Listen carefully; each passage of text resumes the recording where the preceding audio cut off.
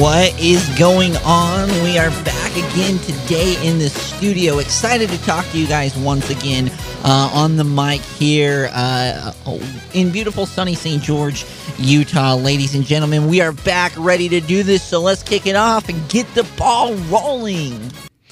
Alrighty, I like that new little intro we got going on. That's a wonderful little peppy intro, right? We're going to have to be playing that throughout the day. So today's podcast, now I know that we've been focusing a little bit more on the XFL and really what, all that entails. But today I really want to kind of focus on something that has happened in college football recently.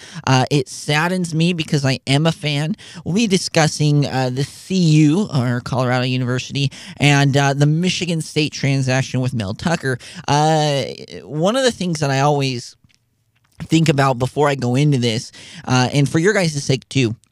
Number one, I don't want to be the first to react, right? If you guys follow me on Twitter, I tweeted out, now if you don't, at GetRolling19, but I tweeted out just so many questions around this, right? Now, a lot of people just do because of their shows and it not being a podcast, live stuff. If you got on air, everybody was kind of bashing Mel Tucker. Now, I don't necessarily want to defend him or defend, the actions and what he did, or I just really want to, honestly, I just want to talk about the situation and give you my thoughts on this. I had about 24 hours to kind of mull it over, to think through some of the things, to look at the contract negotiations, to what it's going to look like going forward.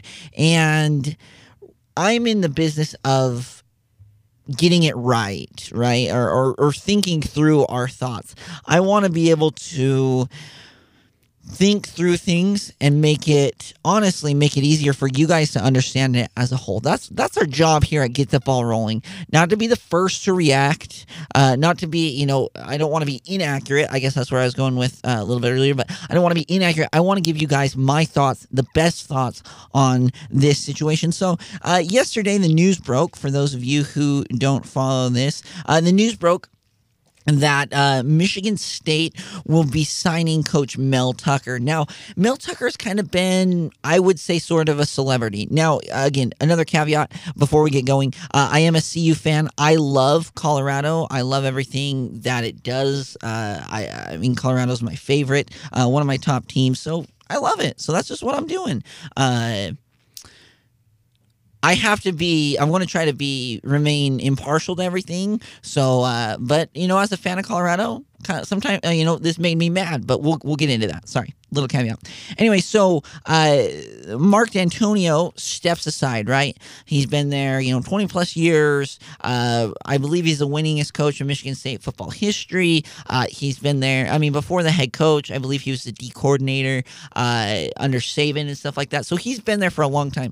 For the majority of my life, I believe he's been there, if not longer than, he's been there longer than what I have been alive. So he leaves, he steps aside. Now, we'll get into Mark D'Antonio a little bit later, but Mel Tucker signs. Now, they say that it is for more money, almost double his contract. I don't believe that the exact number. I've heard $5.6 million. I don't know if there's any validity to that number, but I've heard that it's at least double. And he was, Coach Tucker was making, I believe, like a 2.3 or 2.6 million was his salary. So this guy, Mel Tucker at Colorado, he goes 5-7 his first year. It wasn't that I didn't like the hire. I liked Mike McIntyre. I thought he was a tremendous coach. And I really wish that they would have kept Mike even after a couple of losing seasons. But anyway, they bring in Coach Tucker, and he talks about being gritty. He's kind of this mild-mannered guy. I remember in one of the interviews, they asked him, they said, how long have you been preparing for a head coaching job? And he said, I've been preparing for a very long time. I believe in the interview, he said that he has a book, and he's went through every single situation you can, any situation that he'll be faced with, 4th and 1, up by 3, 4th and 1, up by a touchdown, 4th and 1, up by 10. And he's went through all of this, and he's played out all of these scenarios, so he's already got what he's going to do in his mind. At least that's his coaching style of that. So that's what he said he was going to do. And so I kind of liked him.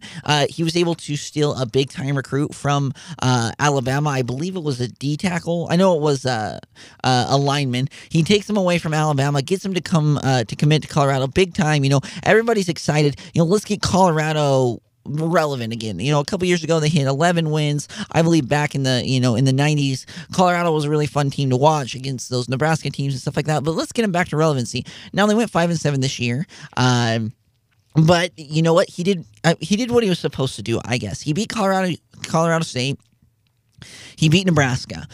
In the battle for Colorado, he lost to Air Force, which you can't really blame him. Air Force had a tremendous season, but he lost to Air Force. It was the first time he'd ever played against like a triple option type thing, so I'm not really... Air Force is just an anomaly. It's really hard to play against them. And then he lost to Utah, which, that's supposed to be the Pac-12... their rival, right? Everyone in the Pac-12 has their other rival. Well, that's what it's supposed to be. Colorado and Utah, the Rocky Mountain rivalry, or the Rumble of the Rockies. I can't remember what exactly they call it, but that so he was 2-2 in the rivalry sense. So he did pretty good. But the thing is, he beat Nebraska.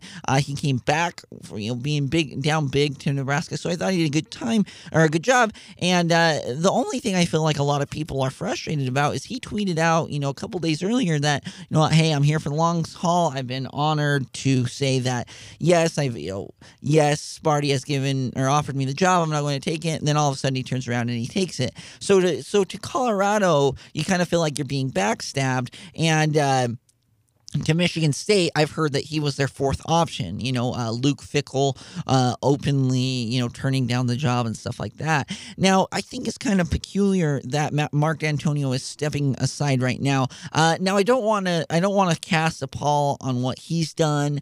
He wants to retire.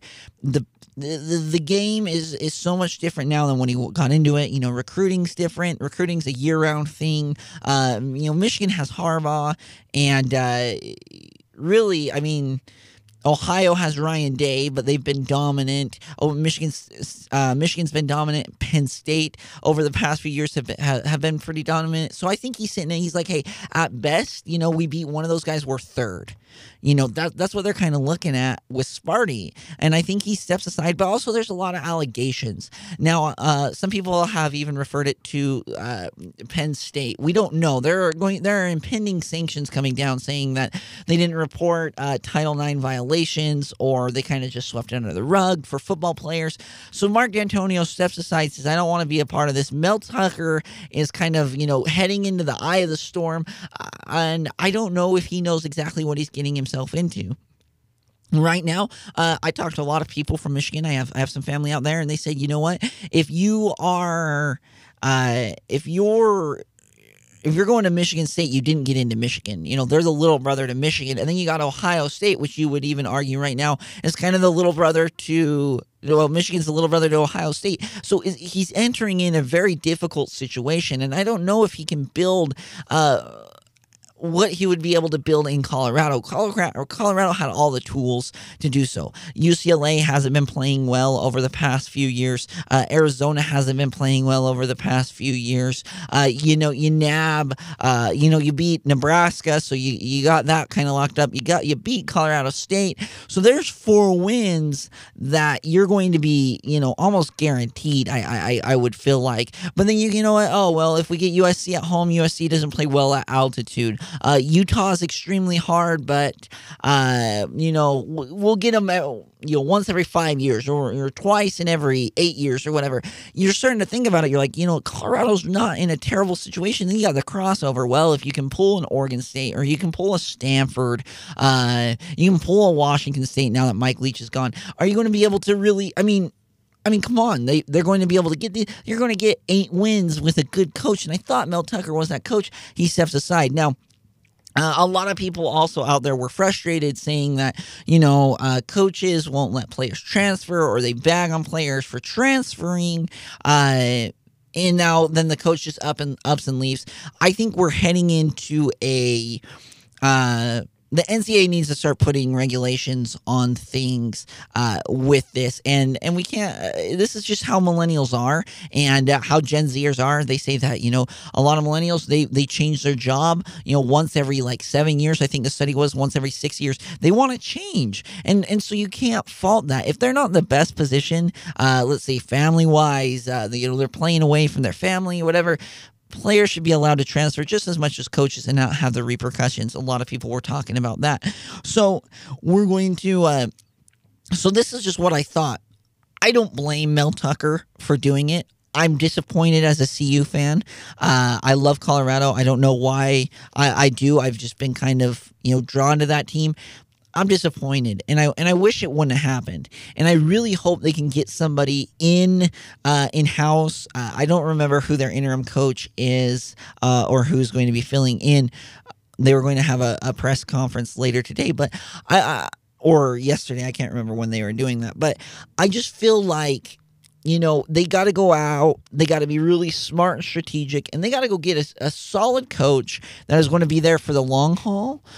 They can't be poached out of, oh, hey, if you have ties to the Midwest, ties to the East Coast, ties to the South, get some West Coast guys and stay with it, because you don't want to, I've heard Mel Tucker, he played football in Wisconsin. He has ties to the Midwest. He wants to get back to the Midwest. Well, then just let him go then. So let him go. Now let's get somebody out west that has ties. Why do you think Kyle Whittingham has been at Utah for so long? Because he is Utah. He played for BYU. He was here. He grew up in Utah. So he's tied to Utah. He doesn't want to leave, even if it is for more money. Hey, you know what? Maybe the Pac-12 can't pay the most amount of money, but he's tied to the state.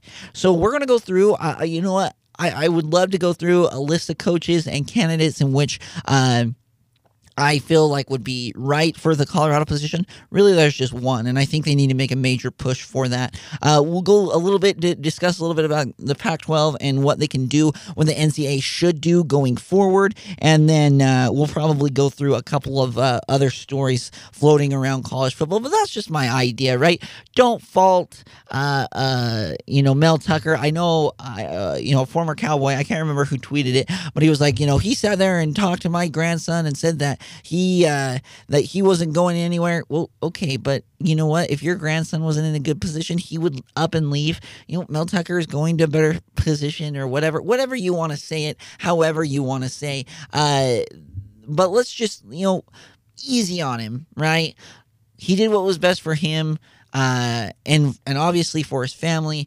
Now we're going to go through the rules to prevent this from happening further a little bit after the break. So stay tuned after the break for a little bit more of Get the Ball Rolling CU and Sparty edition.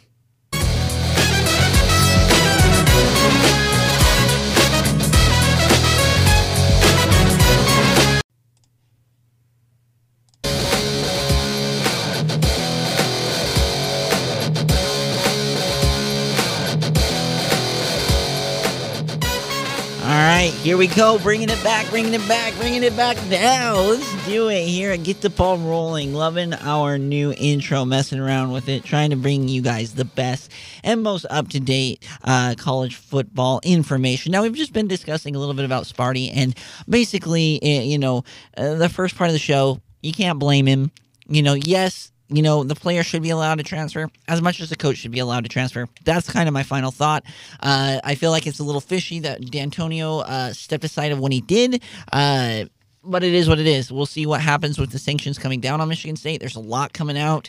I don't know how that's going to impact football as a whole, but I feel bad. I really do. If it does sanction and you're kind of put in that situation in which Bill O'Brien was with Penn State, I don't know if it will be as harsh or to the degree of the Penn State scandal, if you want to call it that. But we got to be careful with these kinds of things. And I feel like Mel Tucker I don't know if he knows what he's getting himself into with those allegations, because just like USC, Pete Carroll got out of Dodge. Slammed with sanctions after that, and I don't know if they've ever really recovered from that. So we'll see going forward what we're going to be dealing with and what Mel Tucker will be dealing with. Now, just this year, we're going to talk a little bit about the Pac-12 Pac-12 right now. The Pac-12 is kind of like the breeding grounds for coaches to move up. We saw it this year. Mike Leach, obviously he was at Texas Tech.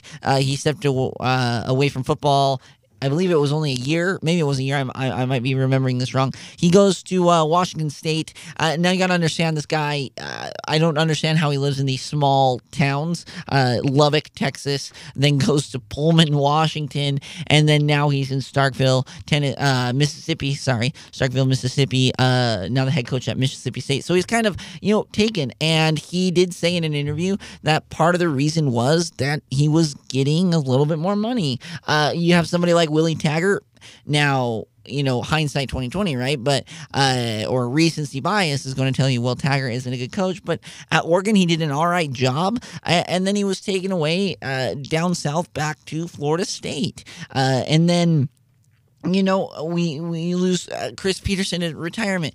I think part of the reason, now they've said this, is the Pac-12 financial situation, that they need to get that right, that Cal and Oregon State aren't 100% like financially very good for the conference, and that they've got a lot of issues.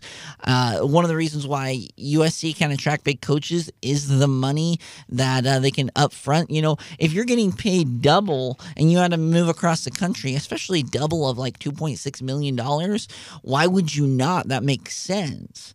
So the Pac-12, they're talking about even within the Power 5, conferences, there's even more, disparity between them. And, the NCAA commissioner and the Big 12 commissioner, they go across, they've been, pleading with the Senate, you need to put rules and regulations on name, likeness, and image, because there's going to be a recruiting, I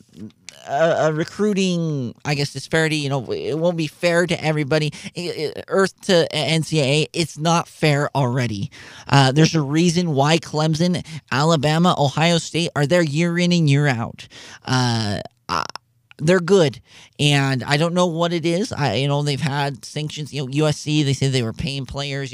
Cam Newton allegedly was having things paid for. It's not equal right now, and I believe the name, likeness, and image will equal the playing field a little bit more. But even between the conferences, if the Big Ten can go to the Pac-12 and double what they're making, you're going to do it in an instant. Making $5 million a year or $6 million a year sounds amazing if you're only making $2 million. Now for us, normal average people, we're probably, we're 50, 60, maybe 70,000 for the average American, maybe a little bit lower in some states. But, you're looking at it, you're like, oh, that's ridiculous numbers. Yeah, but I would love to make $5 million a year. That would be awesome. And I would move across country to do it. But there needs to be rules and regulations around that. It's already, not just with players, it's not fair for coaches either. Now, I believe the NCAA should have a period where it says, okay, after this date, you're locked in, kind of like a contract date, right? You start. I started a job here in St. George.